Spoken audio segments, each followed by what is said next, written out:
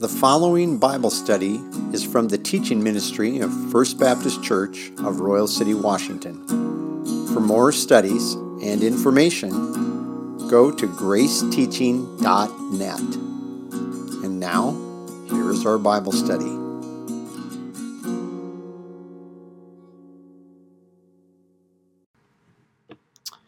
Jim is working today, so he has Thanksgiving off. And so I'm covering for him, but he's covering for me next Sunday. May likely be here, but never know what the roads are going to be like getting back or what time we'll get on the road on Sunday morning. So let's have a word of prayer. Father, we're thankful for the time you give us together. We're thankful for what it means to be members of the body of Christ. We're thankful for the fellowship side of that, but there's also a responsibility side. And as we look at your word today, we ask that you might help us to better think about responsibility that we have to others. And we thank you for that then. Amen. So just kind of to kick this off, I want you to go to the book of Galatians, chapter 6. That's not where we're going to be today, but we're going to look at an illustration here in Galatians 6 that with which most of us are familiar. We're going to talk about what I think is a responsibility that we have. And as I look across this group, I think all of us have this responsibility. And it's a responsibility of looking out for other believers. And you're going to understand this a little bit better, why I'm saying we all have this particular responsibility in a minute. But in Galatians chapter 6:1, now this responsibility is going to fall on some of you. Because some of you, I hope all of you, are spiritual, but some of you may not. Some of you may just have showed up today, and you're not. That's a possibility. I could be that same way. But it says in verse 1 of Galatians 6, "Brethren, if a man is caught in a trespass, you who are spiritual, restore such a one in a spirit of gentleness or meekness, tameness, looking out for yourselves lest you should be tempted." So this statement is saying that if you see a believer and they are, what's it say?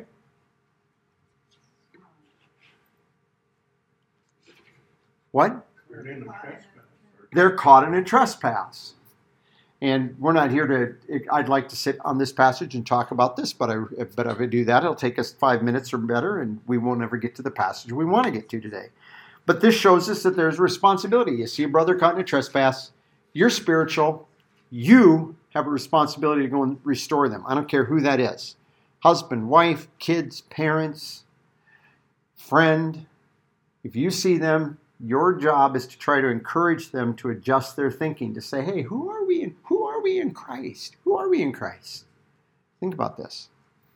I want you to go over to 1 John chapter 2, and this is where we're going to spend the rest of our time this morning. In 1 John chapter 2, because the real point of this study that we're going to look at is, because this kind of is the thing that kicked it off when I've been thinking about this, and if you watch the little daily videos, I dealt with this a couple weeks ago at least, on those about, we don't have this set up, I'm sorry. Let me, just a second here.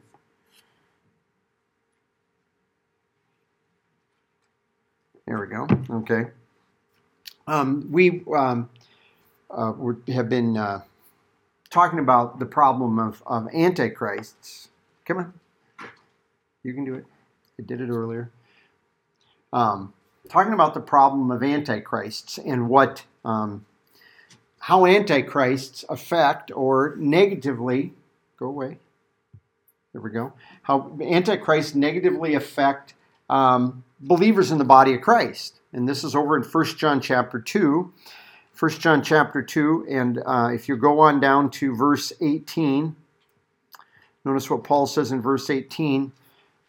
Children, if you that word, we've talked about it before, but if you look over here on the right, it's that word right under 1 John, it's that word paideia. It has to do with a trainable child, a child that can actually be taught and can learn things. And that comes pretty early in life, I think. I think kids begin learning stuff much earlier than some parents think they can. But little children or trainable children, it's the last hour. And as you have heard that Antichrist is coming, so now many antichrists have come. So he's addressing this specifically to believers who are trainable. But by the fact that he uses the word paideia, he's indicating that they're not,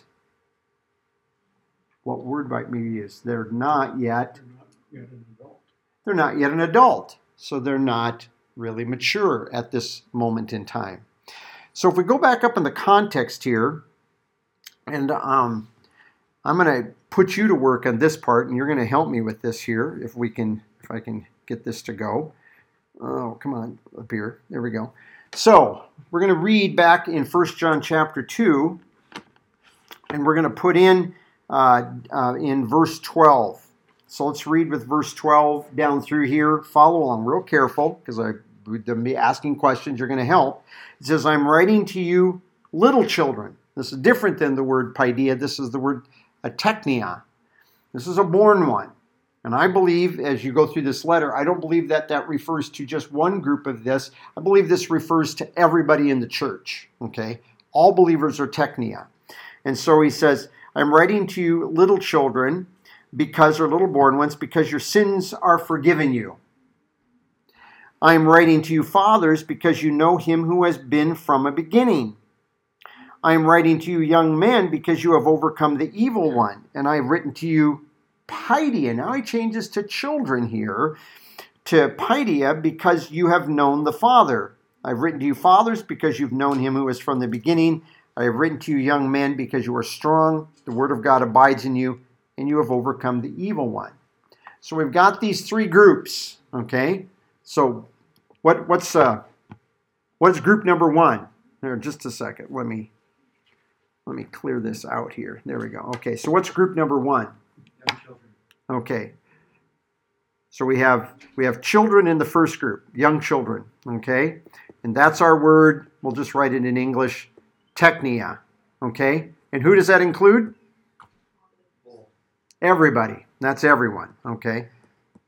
So everyone falls under category number one. What's the second group that he lumps in here or brings in? What? Fathers, okay? So fathers are the next group, okay? And that's the Greek word, we'll just go pater. It's actually patria, but we'll go with pater for the moment, okay? Because that doesn't mean anything to you, I guess. Anyway, that refers to everyone or some. Some. Okay. So there are some who are in the father category. And then what's the last group that he goes to in this first set? Young men. Young men. Okay. Young men. And again, okay, and that's the Greek word nea niskos or nea niskoi because it's plural. Is that all or some? Some. That's some. Okay. Now you go down to the next group that we have here. It says, and I'm writing in verse 14, at the end of verse 13, I have written to you, what's the word there? Children. Okay. So just for clarity, children is fine. I do not have a problem with them. But just for clarity, we're going to say young learners. Young learners. And that's our Greek word paideia. Okay? Paideia. And that, again, is that everyone or some? Some. That's some. So we have four categories here. We have one that includes everybody. That's the teknia. Okay? We're all born ones. And then we have some who are fathers. What does he say about the fathers? Let's go back up here. Let's classify these. Well, let's go with these. Number one. Let's put down here. Number one. What is it that the children know? And back in verse 12. Okay. Sins are forgiven. Sins are forgiven. Can you be a believer and not know that your sins are forgiven? When you believe the gospel, what's the purpose of believing the gospel? Forgiveness of sins and declared righteous. Yeah, to be forgiven, to have your sins forgiven. Yeah, and with that comes a declaration of righteousness.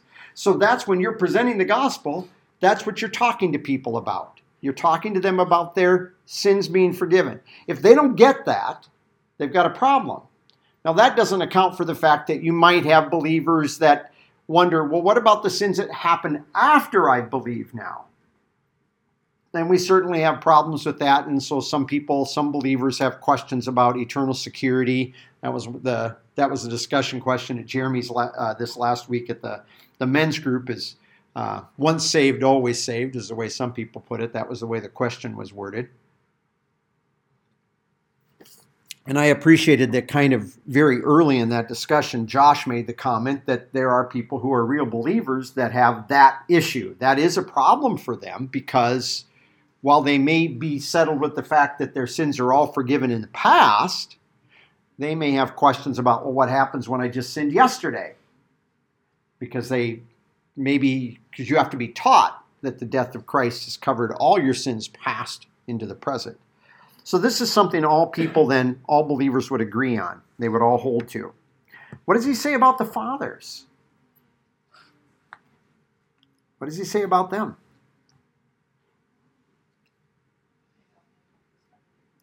They know him, okay? So they know, and that word, when he's talking here, I've written to you, fathers, because you have known, and he uses the word for experiential knowledge. He says you've known the one from a beginning.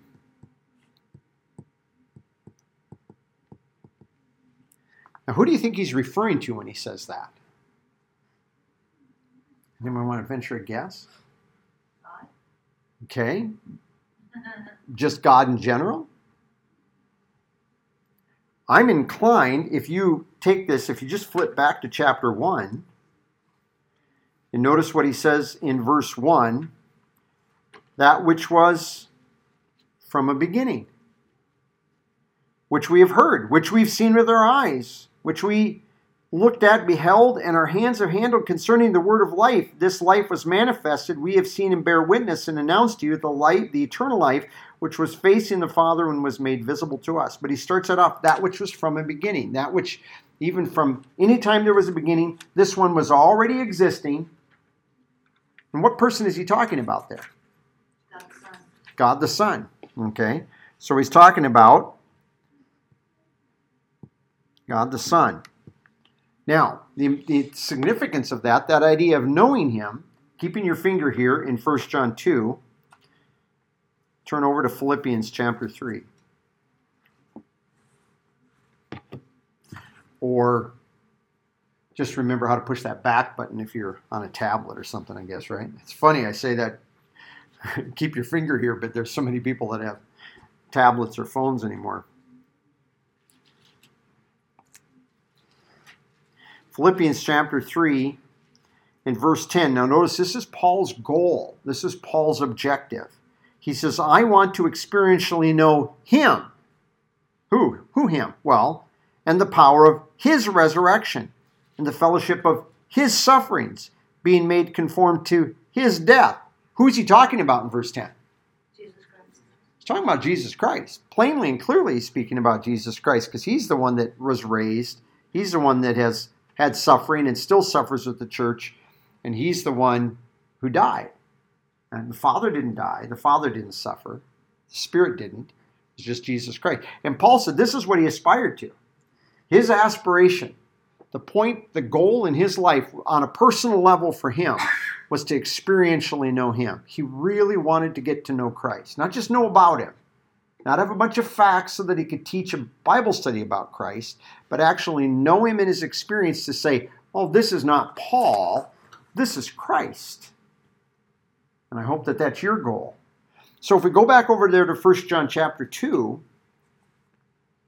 in verse 13, when he's talking about the fathers, he said, are ones. And keep in mind, when Paul writes that in Philippians, he's writing that about 60 AD.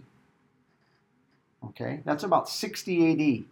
John is writing 1 John sometime between 90 and 95 AD. How many years is that in between? Yeah, we're talking about 30 plus years. And John is able to say, because he's writing to these fathers in the church, that there are people in the church, that they have come to know him. Now, let me ask you a question about Paul's statement back there in Philippians 3. You don't have to go back there.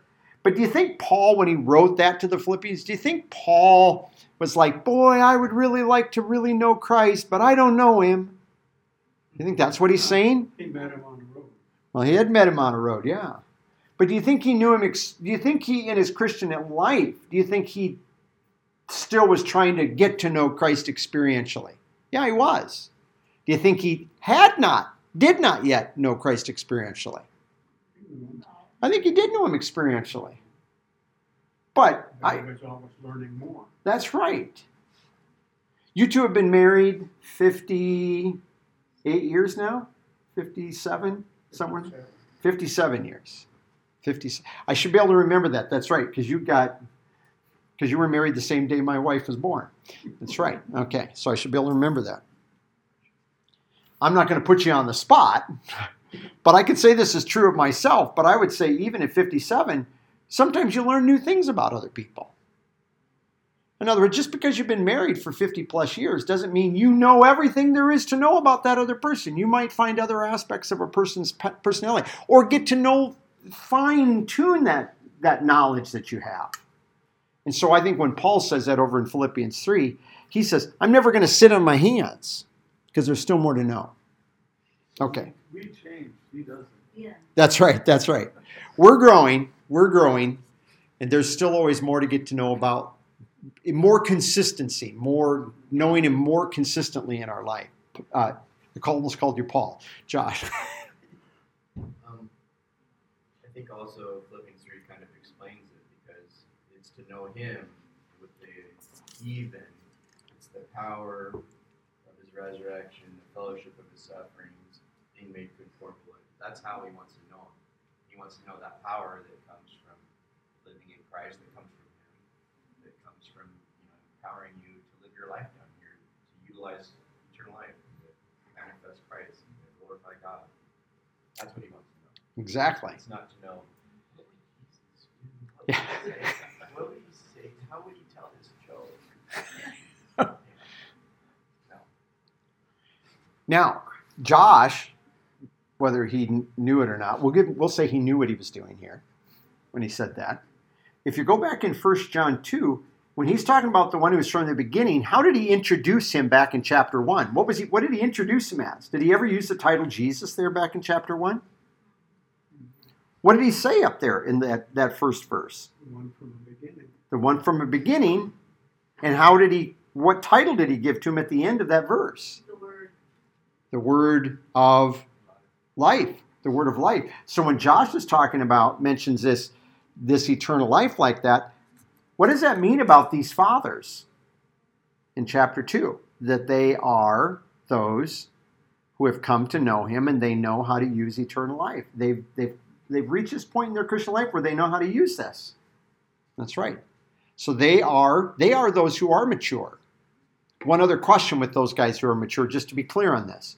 If you go over to chapter 3 of Philippians, Paul says, not as though I've arrived. Meaning, it's not as though I know now how to live. I know eternal life. I know Christ. I don't need to grow anymore. No, he says, I haven't arrived at that point. There's still always more, as Josh was encouraging us. So, here in 1 John chapter 2, we have the children, everybody, they all know their sins are forgiven. Secondly, we have the fathers, that they have this experiential knowledge of, we would say, of the Son. It says, and I'm writing to your young men. Now, what does he say about the young men? How does he classify them in this passage? What is the... Okay. And we're going to be easy or lazy, and we're going to say victory over Satan. So in order to have victory over Satan, what else do you have to have? What else do you have to know how to do, by the way? Victory over flesh. Yeah. Because the very first thing you do before you can put on the armor of God is you have to be strong in the Lord. And how are you strong in the Lord if you're operating in your flesh? Okay, so so you've got these two groups here, three altogether if you include everybody as being forgiven, but the Father's knowing the one that's from the beginning. Now I'm going to say this about this first one.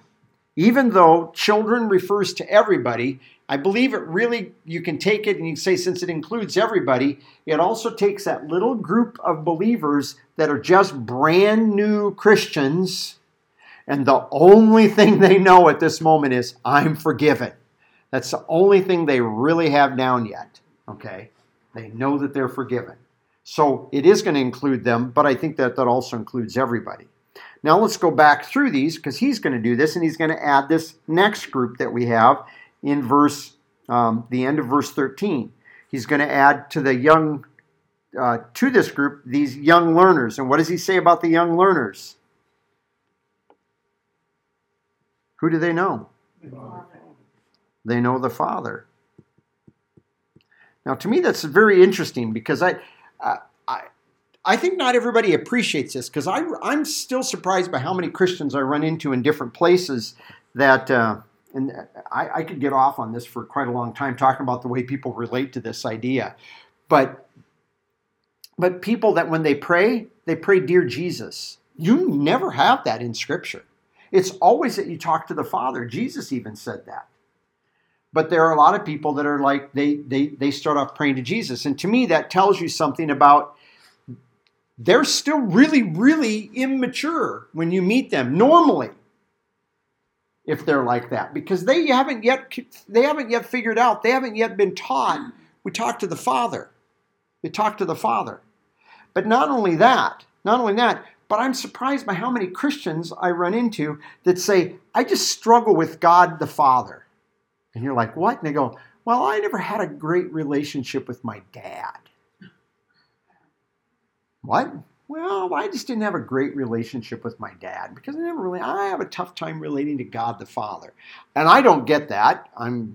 I wouldn't say that my relationship with my dad was like optimal. It's probably true of all of us. You probably could say the same thing with your mother. They're your parents, and you've got ideas, and your parents obviously having been through stuff, they have things figured out that you haven't figured out yet. And you have a tough time trying to listen to them. So sometimes you do a little bit of this when you're growing up. But I do think that this is a really good initial step in the growth of these believers to go beyond just being forgiven, but now they've got this person that they talk to. They have this person that they have a relationship to.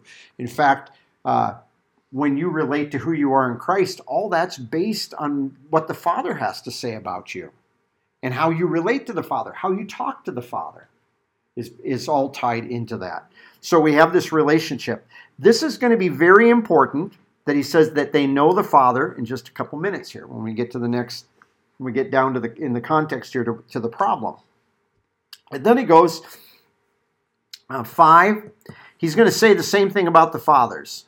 Okay, so we're going to go back up and we're just going to transfer number 2 down here to number 5. Okay, we're going to be lazy. They know the one that's from the beginning. He doesn't change anything. Because really, when you reach that point of maturity, it's just learning to do that more consistently, more often in your life, right? So it's not like, oh, now I figured out, now I know Jesus Christ, now I know the Son. What's the next thing to know? Well, just know Him better. Well, isn't there another? No, just know Him better. So He doesn't change what He says to the fathers. That's where we that's where we ought to wish or want to be. Then he goes on to the next one. And he says, and I've written to you young men because you are, what does he say? Strong. So they now have some spiritual strength. You need some spiritual strength. And where do you get your spiritual strength, by the way, as believers? In the Lord. Okay, that's where you find it. Where do you get it here? No? Inner man. What? Inner man. In the inner man. So we'd explain inner man to somebody as what? Inside your heart in here, your lungs, your spleen, in your This isn't the totality of it. In the realm of your mind.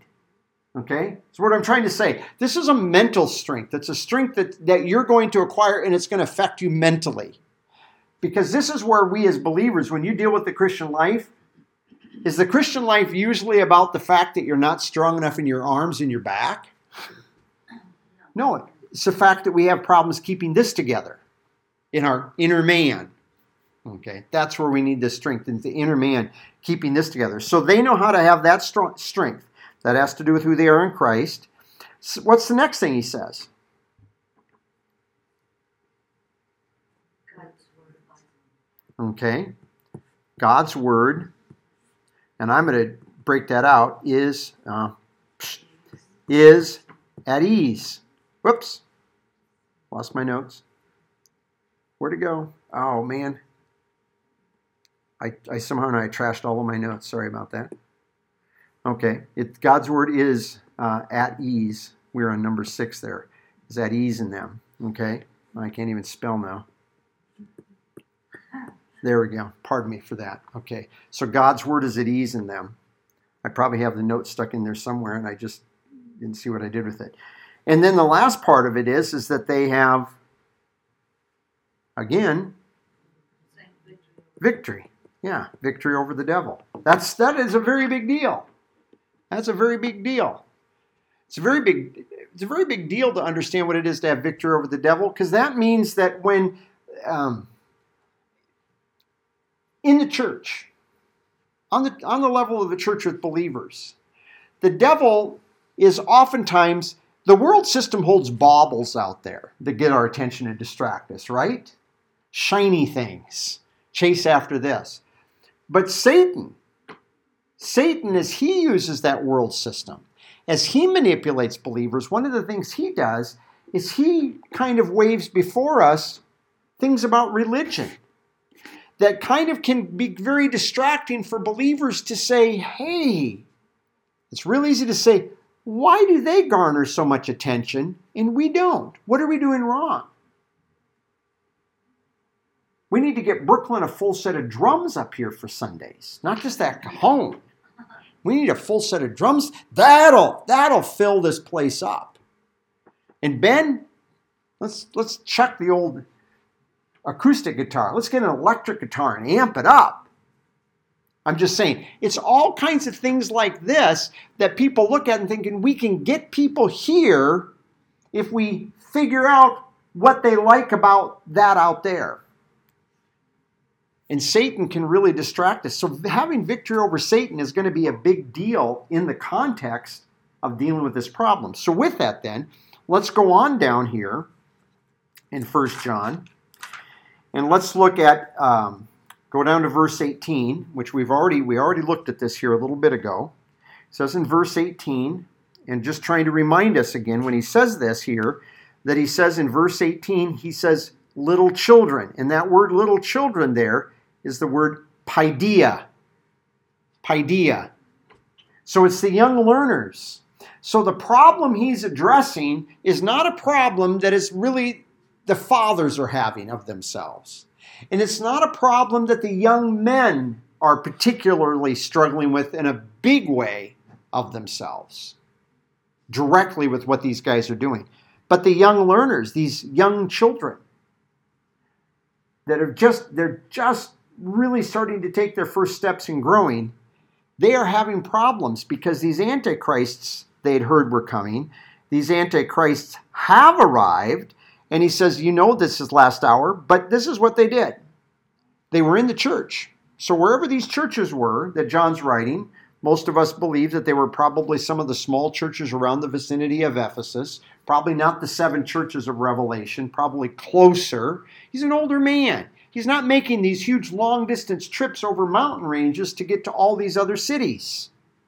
He's caring for churches out here in this vicinity around Ephesus. We don't know all of this for sure when you read about this, but it says they went out from us. So imagine if you had some people that sat in here and you hear them say things and you're going, that doesn't sound right. No, that's not right. And it's real easy sometimes when you hear people say things like that, and they're supposed to be Christians, and then you hear them saying things that you're starting to think, I thought they were Christians. They just must not, I must not be understanding them right. You ever been in a situation like that? Where you listen to somebody and you're going, well, I thought they were a Christian, but you know what they're saying right now? That doesn't sound right. And so he says they were there, but then they went out. Now, if they just stayed in the church, their problem probably would have reached a head in which they would have had to do something about it, and they probably would have had to say, hey, we need you to stop being here. I don't know that they would have done that, but my experience and the experience I think that the Word of God says is oftentimes eventually, if you just really keep teaching the Word right, eventually the people that don't want that are going to leave because they don't like sitting and listening to something that is contrary to what they think, especially if they're not saved.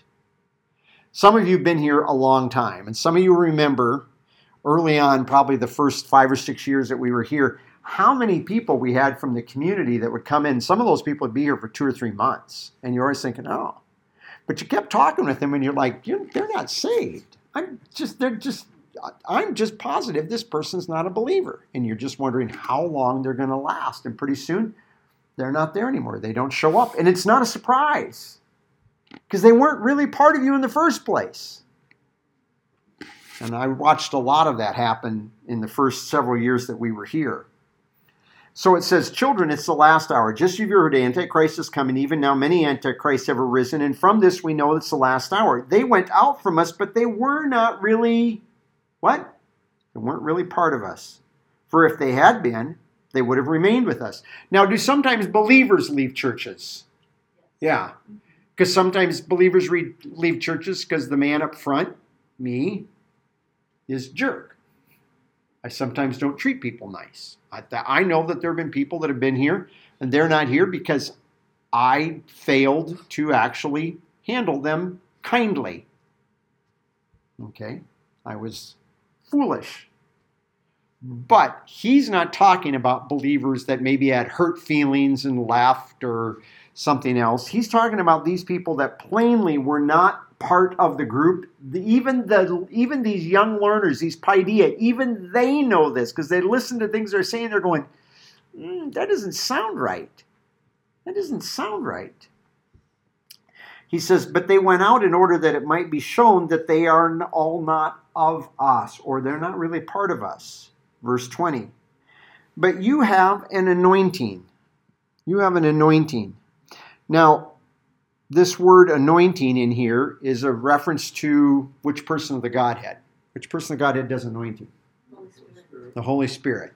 Scripture actually says the Father anoints us, but he anoints us with the Spirit. He puts the Spirit on people is actually how he does it. But yeah, the Spirit. What is one of the things in the ministry of the Spirit when he comes to us as believers? What's one of the things he does in his ministries that's going to be related to some of this? Well, let's go to verse 21 and you'll see. Verse 21. He says, I write to you, not because you don't know the truth. I'm not writing you because you don't know the truth, but because you know it, and because no lie is of the truth. I was trying to clear this out. I don't know. I guess you can read it just fine. Who is the liar but he that denies that Jesus is the Christ? This is the Antichrist, he who denies the Father and the Son. No one who denies the Son has the Father, and whoever confesses the Son has the Father also. Let what you have heard from the beginning abide in you. If what you have heard from the beginning abides in you, then you too will abide in the Son and in the Father. And this is the promise that he made us, eternal life. I write these things to you about those who are trying to deceive you. But notice what it says. But the anointing that you receive from him abides in you. And you have need that no one should teach you. But as his anointing, or as the anointing teaches you about all things. So what's one of the things that the anointing does according to this verse? He teaches. So John says, it's not that I need to go back over this with you. Now I believe that they had been taught this, that people had been teaching this. But if you've ever taught a Bible study, sometimes you can teach and you look and you just kind of get a glazed look from people. And maybe it is your fault, but most of the time, to be real honest, I think it's because you have people that aren't spiritual or people that aren't saved. And if they're that way, you can teach them the Word of God, and it doesn't make sense to them. They may be able to repeat it back to you, but that doesn't mean that it makes sense to them. It's as John said, or Paul says over in 1 Corinthians 2, for the unsaved person, he does not welcome the things from the Spirit of God because those things are foolishness to him. He looks at him and goes, that's silly. You want me to abide in a position in Christ? What are you talking about? It makes no sense to them. It's silly. So they don't welcome it. They reject it. But even believers who are not spiritual, they will reject that because likewise their mind, they're working on a fleshly level. And again, kind of like the unsaved man, that's kind of silly. Just tell me, can I eat pork or can I not? That's all I want to know. Can I mow my lawn on Sunday? That's all I want to know. Is it okay if I tell a white lie? So they just want rules. That's all they want to know. They don't want to be taught to rest in Christ and let the Spirit lead you. They want a set of rules. That's all they want. And to being taught to do this other. So we have this, so that the anointing is teaching them. Now let me ask you another question there. And this is we could get into a whole other Bible study on this thing too down there, but at the end of verse 20, or towards the end of verse 27, even as his anointing teaches you about, the New American Standard here says, or the ESV says everything, or some of your Bibles say all things. Does the Holy Spirit teach you all things? When you got saved, did the Holy Spirit teach you mechanical engineering? Chemical engineering? All spiritual things. So the minute you got saved, the minute every Christian gets saved, they fully understand that the Gospels are about Jesus' earthly ministry to the Jews and not to the Gentiles. No, they don't get that either. You just lost your job security.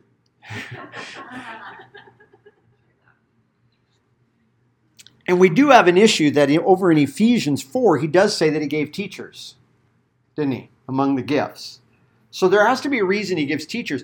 What he's talking about here when he says that he teaches you all things, he's saying, what he's getting at, these things that I'm talking to you about, the Holy Spirit's already taught you this. So that, backing up to what we were talking about teaching people in the church, when you teach, you can go the extra mile. You can work way harder than Jim does, putting together this long word study to go through and prove to you what this word means so you understand it in this one passage. And if you've got somebody out there that's not spiritual at that moment in time, they can be like, what? What? They still don't get it.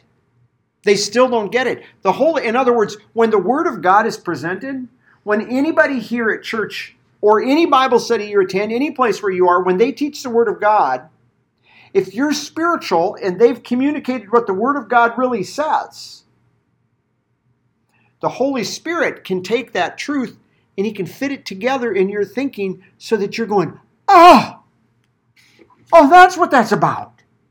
Oh, and He fits this together for us in a way that I can't fit it together. Now, that doesn't release us from being responsible to teach the Word accurately and well. Also here, based on the Antichrist in the context, it's also telling these young ones, even though they're young and don't have a lot of experience and don't know a lot, they know enough to know that what these guys are saying doesn't line up with what they already know. That's right. That's right. Now, let's go back up and let's put together a couple of the things he says about these antichrists. So let's go back up here in this context. And what does he say? What are the two things about these antichrists? He's going to mention two truths that these antichrists have issues with. Okay? So, let's go to verse 22. Who is a liar but the one who, what does it say? Denies that Jesus is the Christ. Okay? So for them, Jesus is not the Christ. So, let's take a minute with this. Christ. What do we know about when we describe Jesus as Christ or the Christ, what are we saying about Him? What does that mean for us? as New Testament believers. First of all, what does the title Christ mean? Anointed. It means anointed one. For Israel, he was anointed to be their king. Is that the emphasis for you and I? No, that's not the emphasis for you and I. So, what is the emphasis of that title Christ or anointed one for you and I? He's glorified and resurrected. Okay, he is say it again really loud, Ronnie. Glorified and resurrected. Okay. So I'm going to put this just because this is the way I'm accustomed to writing this, and this is out of Acts 2:36 and some supporting texts there in Acts chapter 2. First of all, you're laying emphasis on the fact that he is now the anointed one because he's resurrected. Okay, he's resurrected. But he's not only resurrected, but he's also, and you said glorified, right? Yeah. Okay. So he's glorified. Over there in Acts 2, it says exalted. Okay, and that has to do with what aspect of his person? His divinity or his humanity? Glorified? Yeah. What was glorified? Was his humanity glorified or his deity glorified? Humanity. His humanity, because his humanity was resurrected, and his humanity was glorified. He didn't lose any of his glorious deity, never. But his humanity is going to share some glory. He talked about that over in John 17. Father, glorify me with the glory which I had with you before the world existed. And he's talking about the realm of his humanity. He's sharing this. So, first thing he tells us is that these antichrists, they're saying that Jesus is not resurrected. Look down in chapter 4, excuse me. Chapter 4, verse 1. Beloved, do not believe every spirit, but test or prove the spirits to see whether they're from God. Because many false prophets have gone out into the world, and by this you know the Spirit from God. Every spirit that confesses Jesus Christ has come in flesh is from God. That expression, has come in flesh, is in the Greek, in the perfect tense. Meaning Jesus Christ came in flesh, and he still is in flesh. We have the same idea over in 2 John. And hopefully you've made a mark for that in your Bible if you don't, or your Bible has a reference to that. So here we have Jesus being in flesh. Verse 3, however, every spirit that does not confess Jesus. Now, this is an ellipsis. Does not confess Jesus what? Having come in flesh. Okay? This one is Antichrist. It is not from God, but is Antichrist. And you've heard that he is coming and now already is in the world. So we understand what an Antichrist is. One of the things they believe is they don't believe Jesus is God. They don't believe Jesus is in flesh. They don't believe he's resurrected. There's a group of people. They live, I know, they come up and down our street every once in a while, knocking on doors with their little briefcases and everything. And we'll just use their initials. They're called JWs. And JWs do not believe Jesus is resurrected. They say, oh yeah, he rose, but he didn't raise bodily. His body dissolved and he went back to being an angel because they believed he was an angel that became a man, died, and when he resurrected, the body disappeared and he went back to being an angel. They don't believe he's resurrected and glorified in this way. So this is somebody that we live around that falls under the classification of an Antichrist. Go back up to chapter 2. Let's look at the next issue that we have with these people. Oh, by the way, let's stop and think about something here. How does this idea of being resurrected and glorified, how does that affect your Christian life? Many ways. Because what is one of the things, next to encouraging to love one another, what is one of the things that you hear come out of my mouth a lot?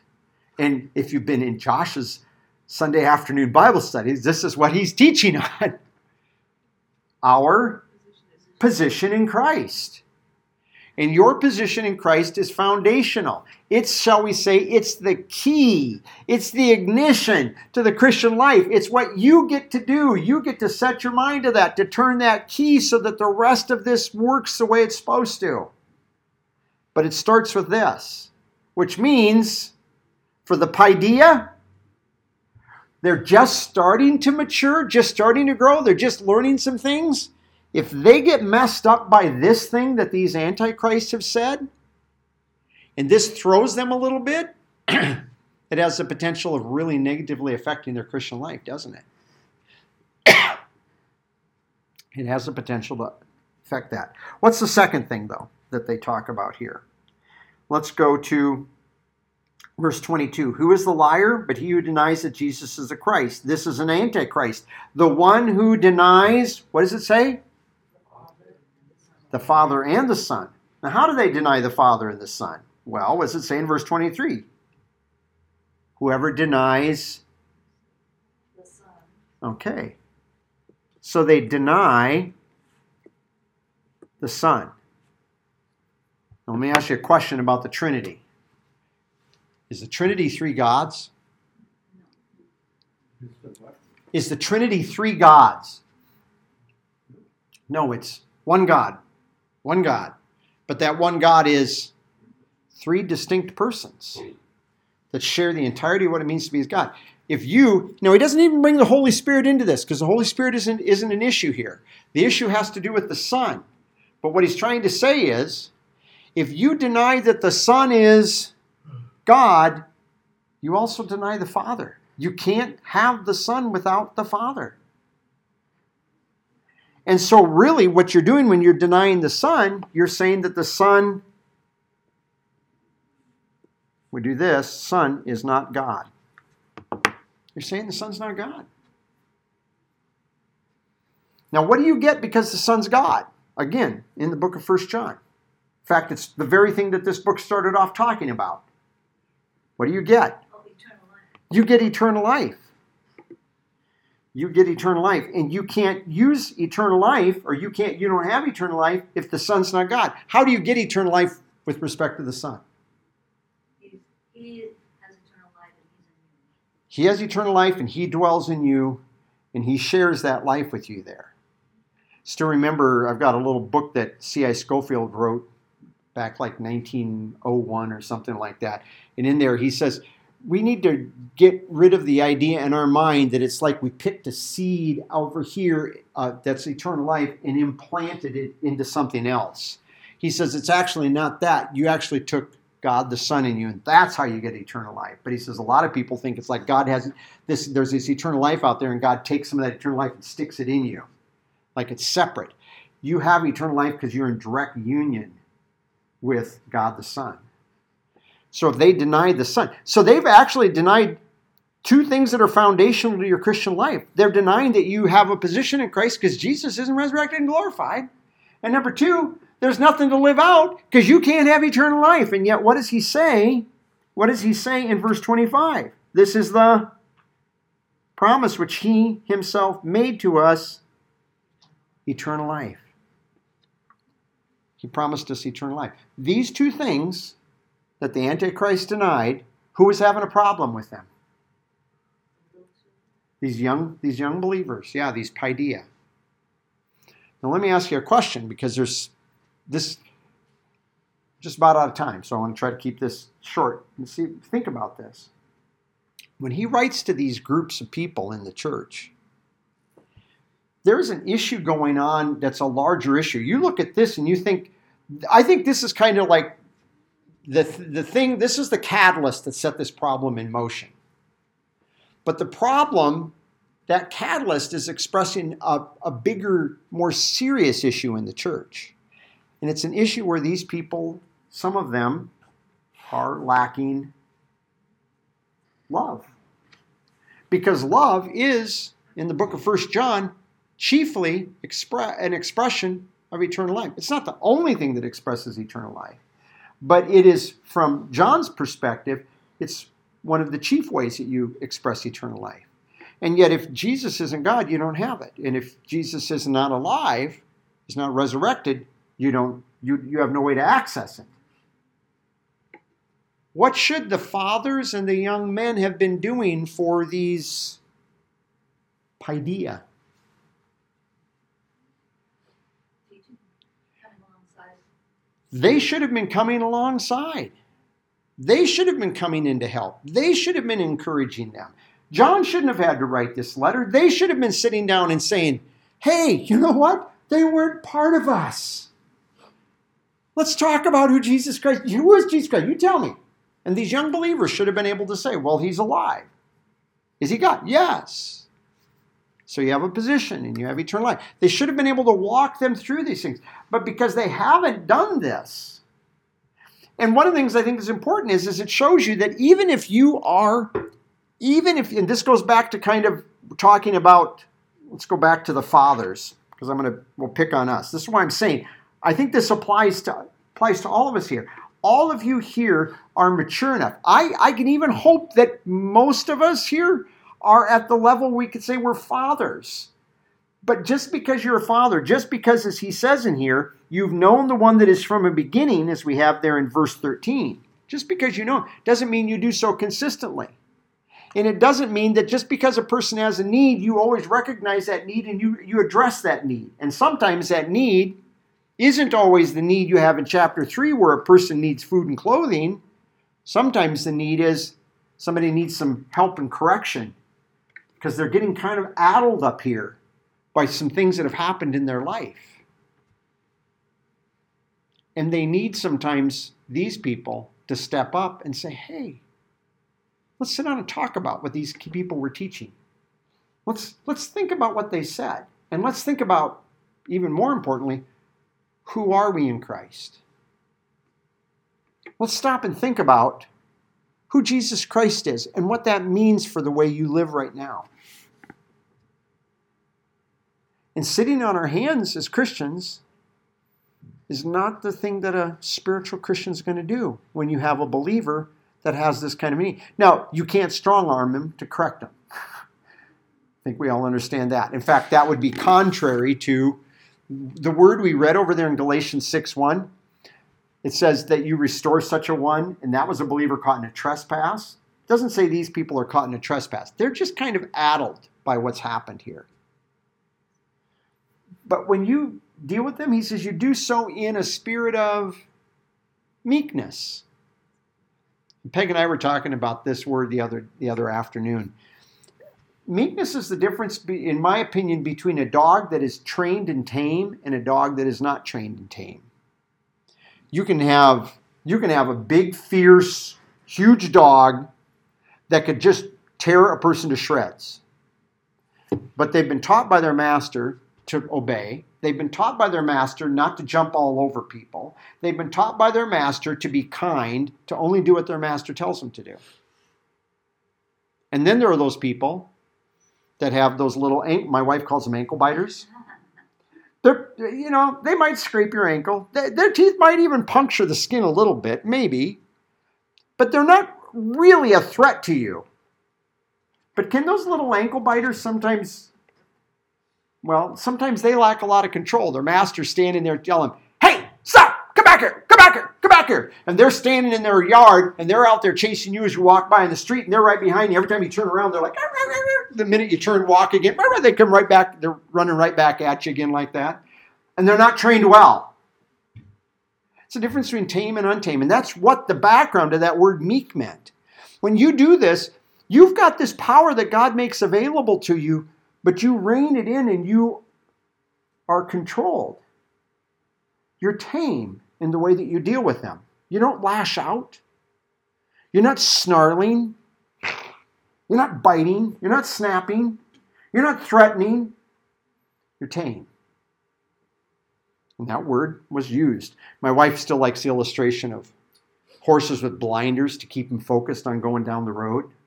I like the dog one because I am not a dog guy. Okay, I've never been a dog guy because every dog, whether they're this big or this big, they always look at me as a juicy piece of hamburger. I've dealt with this since I was a kid. My sister and I could walk up to the same dog. The dog walks up to my sister and it's like, come over to me. And so I'm going, oh, this dog will be nice. And the dog comes and will snap and bite my hand. I'm like, what in the world? My wife is convinced I give off an odor that the dogs can smell. They can smell the fear on me or something. I don't know. But back to the point. I digress quite a bit there. The whole point is coming over here. The Antichrists were a problem because they denied one of two things, maybe both, but one of two things. I think they really denied both of those things because I think they divided Jesus from God. And so they said this Jesus died, but he didn't rise again, but he also wasn't God. So I think that they really were holding to both of these. By the way, what group of people fall under category number 2? Well, Jehovah's Witnesses and also Mormons. And probably you would be surprised, both of those, how many people are going to Baptist churches, Methodist churches, Catholic churches, and they might assent to a doctrinal statement but they don't really believe those things. I still remember years ago a person that attended another church in this town. This is quite a few years ago. And I remember Leslie asked, she'd shared the gospel with this person, and this person was worried about the Mormons with one of their kids. And Leslie was telling her, well, their problem is that they have a problem with Jesus being God. And this lady goes, Jesus is God? I know Jesus is God. I thought he's the Son of God. So she's going to another church, and she just shows you, but she goes to another church, but she would have fallen under this category. She didn't think Jesus is God. He's the Son of God, and she meant by Son of God the same way that her son was, The reason we're looking at this, the reason we took the time to do this today is because, to me, this has been interesting thinking through this over the last few weeks, but also for me thinking about the fact that this shows you that you and I have responsibility to these people. That when we see believers that are getting sucked in and caught in with these problems, we have a responsibility to actually go and say, hey, what does the Word say? What does the Word say about Jesus? What's true about him? Father, we're thankful for the time that you've given us together. And as we think about the fact that we at times are going to run into believers maybe even that we assemble with, that are going to struggle, perhaps maybe with some of these issues, perhaps because of immaturity. Even maybe they've been saved for a long time, but they've never really matured or grown.